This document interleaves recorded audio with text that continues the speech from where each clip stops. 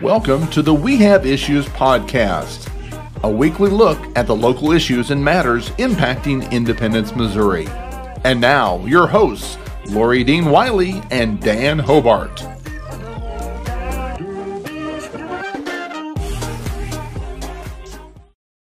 We Have Issues podcast features Mayor Pro Tem and District 4 Councilperson Dan Hobart.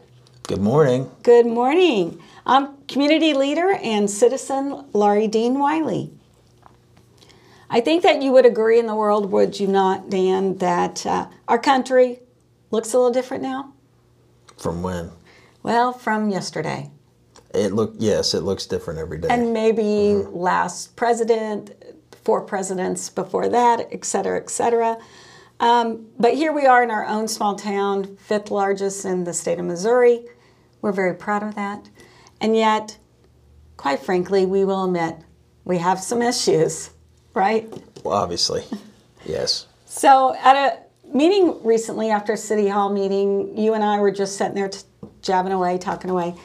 And someone said this out loud, and I think it sparked something in both of us. And that was, the real problem is that there is part of the public that just doesn't trust the city government. Well, there's a huge amount of people that don't trust city government, and it's a well-earned reputation. So why do you think it's well-earned? Because we've done untrustworthy things. Do you want to talk about some of those? Because we're going to be funny and frank. Well, many of them are obvious, and many of them are sore points. Some have happened recently, some have happened years ago. Yeah.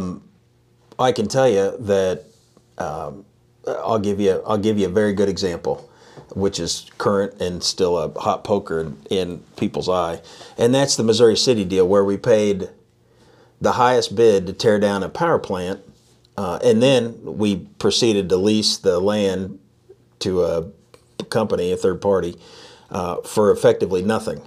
And so the problem with this is that there's massive amounts of profit being made right now, because not only did the Missouri City property include a port on the Missouri River, which I can't even tell you exactly what that means, but I know it's a big deal. But there's also a sand mining operation occurring there, and they're mining sand from the Missouri River and selling it to help make concrete. And it's a massive profitable enterprise. So the play on Missouri City was not just the contract to tear it down and the cash out of IPL's coffers. It was literally an ongoing business opportunity, and the city just got hammered over it. I wasn't there. I can't tell you who got paid or who got paid for what. I suspect with a decent amount of certainty that they did. So one fair example of there is distrust. Yeah. Would that be fair to say? Yes. That distrust then leads to division. Absolutely.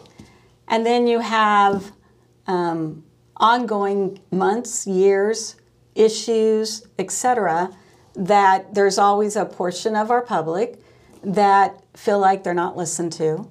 Yeah. They come to meetings, maybe overreact, maybe don't have all the facts.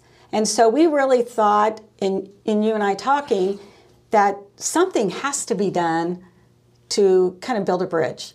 So we will not always agree. I think that's affirmative. You and I both know that. But as a citizen, I am passionate about this city. I love Independence, and in talking, I know you love Independence too. We have a shared love of our police.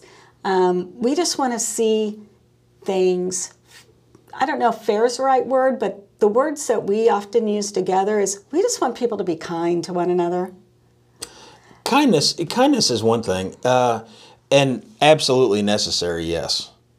That obviously, when you're not kind, that sows division. And I've been guilty of that. I'm not always kind. I lose my patience. I've lost my temper. I've lost my marbles half the time. But you have to it's my responsibility to not sow the divisiveness. It's my responsibility to address everybody's needs the best that I can. It's not always skillful. It's not always the best way to do the thing, but it's a tough challenge. The part that's hard from my perspective is I can't sit up there and tell the truth. Not about projects, not about things like that, but about what happens behind the scenes. And this is the painful part for me, because the most vocal people that are so mad about things that are happening in the city and they don't trust people, and this is not me trying to put them in a group. Again, the distrust has been well earned. But when you can't tell people what's actually going on, right? I would love to be able to do that, but then I would just become more part of the divisiveness and a bigger part of the problem. So it's a tough thing to be in. I had a constituent, a person, a human being, that said, that not, if there really is, she said, if you could talk to me like you talk to me to everybody else, people would start to understand. And that's a very scary thing to do, though. Because it's easy to sit down with somebody and say, hey, here's what's really going on. I kid you not, here's what's happening. And it's another thing to be able to say it in public and just wait to get sued or belittled or berated or threatened or whatever. It's a tough thing. Hopefully with this effort, with this endeavor, people will start to see yet another side of the story. That's what I'm hoping. Great. Yeah, because we have these issues, becomes a lack of trust. There's not a lot of belief in local government by some because of it. Then we have a vote on something. Majority wins. Majority rules, right? Yeah, right. So there's always going to be this group of people that are not happy with the decision. Then that's going to lead to more divisiveness, more distrust, and it's just this cycle. Well, let's talk about one of the good guys. Okay. So we recently lost Karen DeLuzzi. Yeah. I would love to hear kind of maybe even a story about you and Karen, because I think there is a majority of people out there who love Karen, appreciate her, but really when it came down to it was a respect level. She would know what she believed, fight for what she believed. It was very, very unknown for her to change her mind. And we know that she was very conservative fiscally. So, but I know you must have tons of stories even in your short time on the dais with her. And I just think as a homage to her that we need to just highlight, as a voice that is now missing from the city council. And as we go into making plans for the city. And so just maybe what is one thing that you would carry that you learned from Karen going forward? Listening. She listened to everybody. And she listened to people I didn't realize she even listened to. And if I would have known that at the time, I would have said, you're nuts. Why are you talking to that person? Like, what are you doing? And, of course, we had things sort of like that, and she'd just smile. She'd just sit back and smile at me because she'd be like, haha, I got you. Like you're a rookie, you're naive. And she was right. She is right. I'll tell you what was loved about Karen. And even, the folks at the chamber, here she is, a small business owner on the square, and she would vote against every single development project. Like, how does that garner you any goodwill in the business community? It doesn't. But you would still hear, yeah, I really like her, but man, she just doesn't help us out at all. Like, she was the rare person, though, that could just do that, not do what people want or need. For one set she would, but for the other set she wouldn't. And people still loved her. And it was because she listened to them. That's really the thing. Now, she also would take it a step further often and strike out for them. If Karen could have done away with government, she was a Republican probably, if not full-on libertarian. But I'll tell you, the one thing she thinks local government should do, and this is why I don't know what it'll be, but I really want to do something for parks and tourism for her. Okay. She loved the Vail Mansion. Yeah. They're going to plant a redbud for her there. She loved historical sites and she loved tourism. She thought, for whatever reason, that the city should be involved in that. And so we've got to do something a little bit more than a tree at the Vail Mansion, although that's perfectly lovely. I'll tell you one story, and this is where I sort of learned about what was important to Karen. One day, this is probably in the winter of 2020, and the power went out in, maybe it was before COVID, maybe it was, I'm trying to remember. It wasn't before COVID because I wasn't on the council. It was a little bit colder out, and the power went out at Blue Valley Power Plant in the building. And she was all freaking out about it. We got to go out there, and this is crazy. And have you ever been out there? No. Okay, let's go. Come on. So I'm thinking, why? I was asking her, why do you care if the power is out in this power plant that mostly no one's in?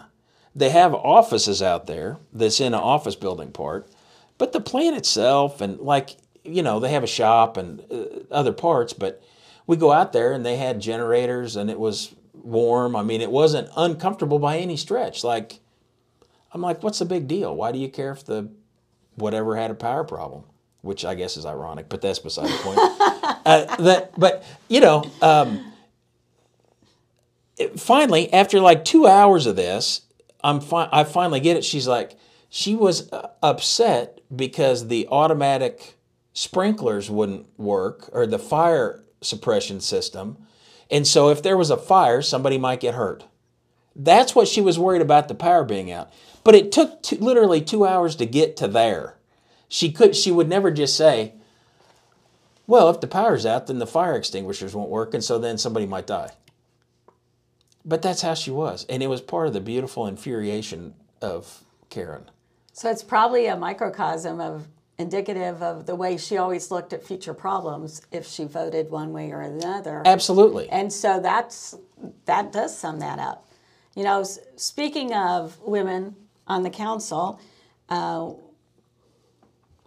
past mayor, Eileen, was a woman, a well-respected woman, and then we had Karen. Now there is no women nor minorities on the dais. Thoughts about that? Oh, it's terrible. It's embarrassing, and it's straight out of the 1800s or worse. As a white male, I'm sort of done with white males. Don't take this wrong, but after Karen's passing, and I came to that first council meeting afterwards, and I looked up the dais, it's there is just too many white men up there. Yeah, I know. And it, not that they're all lovely people, but to your point, it's not representative of our town. It's not representative.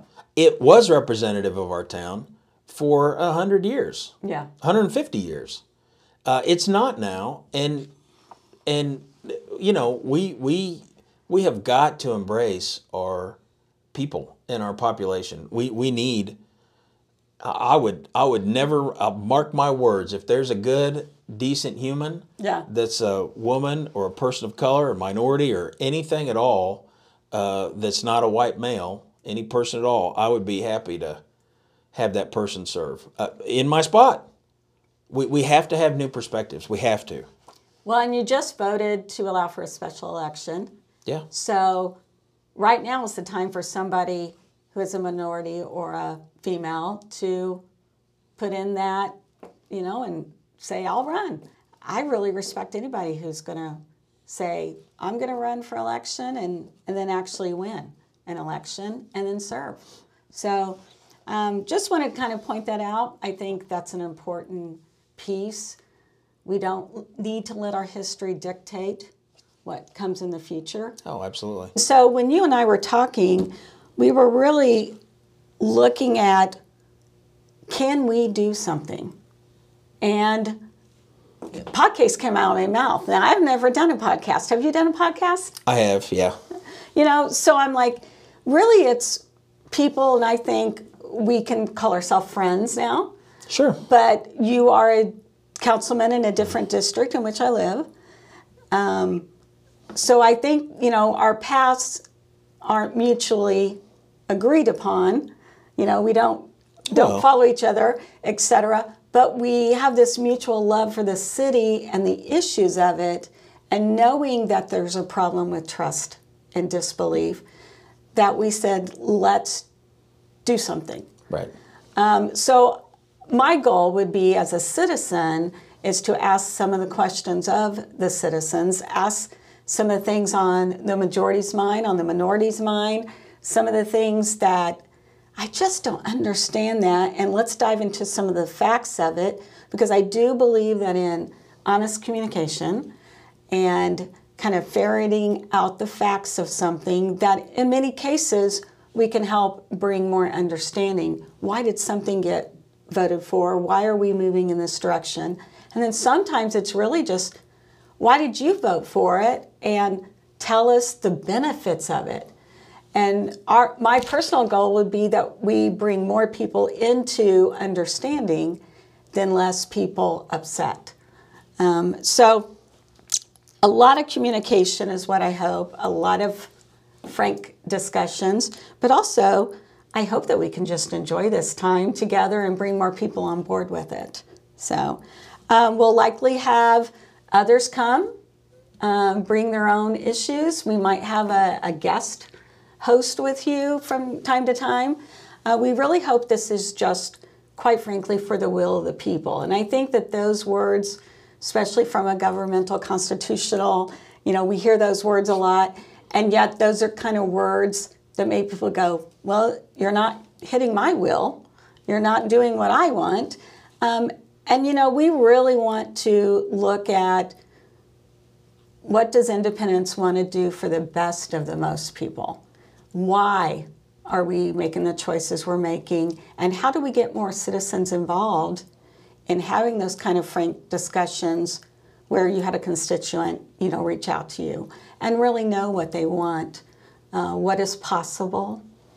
Can we afford it? Lots of different things come into it.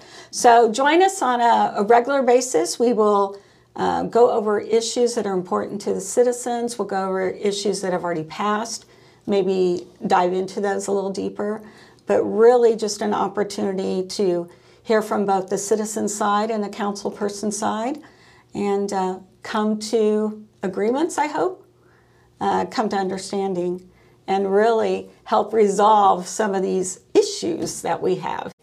We want to thank you for joining us. I'm Laurie Dean Wiley. And I'm Dan Hobart. Join us again next week because we have issues.